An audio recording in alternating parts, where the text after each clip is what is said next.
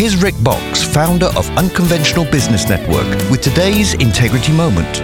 Love is an uncommon discussion topic in the workplace. I understand, yet showing Christ's love can make a powerful impact. A friend of mine shared recently how his employer responded to the early stages of COVID. The company learned that many of their employees had spouses who lost their jobs due to COVID. This put a financial burden upon hundreds of families.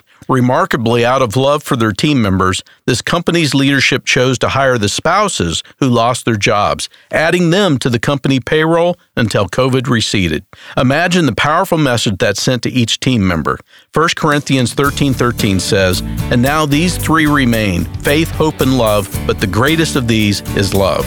Love is a powerful tool, even in your workplace. To learn more about Unconventional Business Network and doing business God's way, visit unconventionalbusiness.org. That's unconventionalbusiness.org.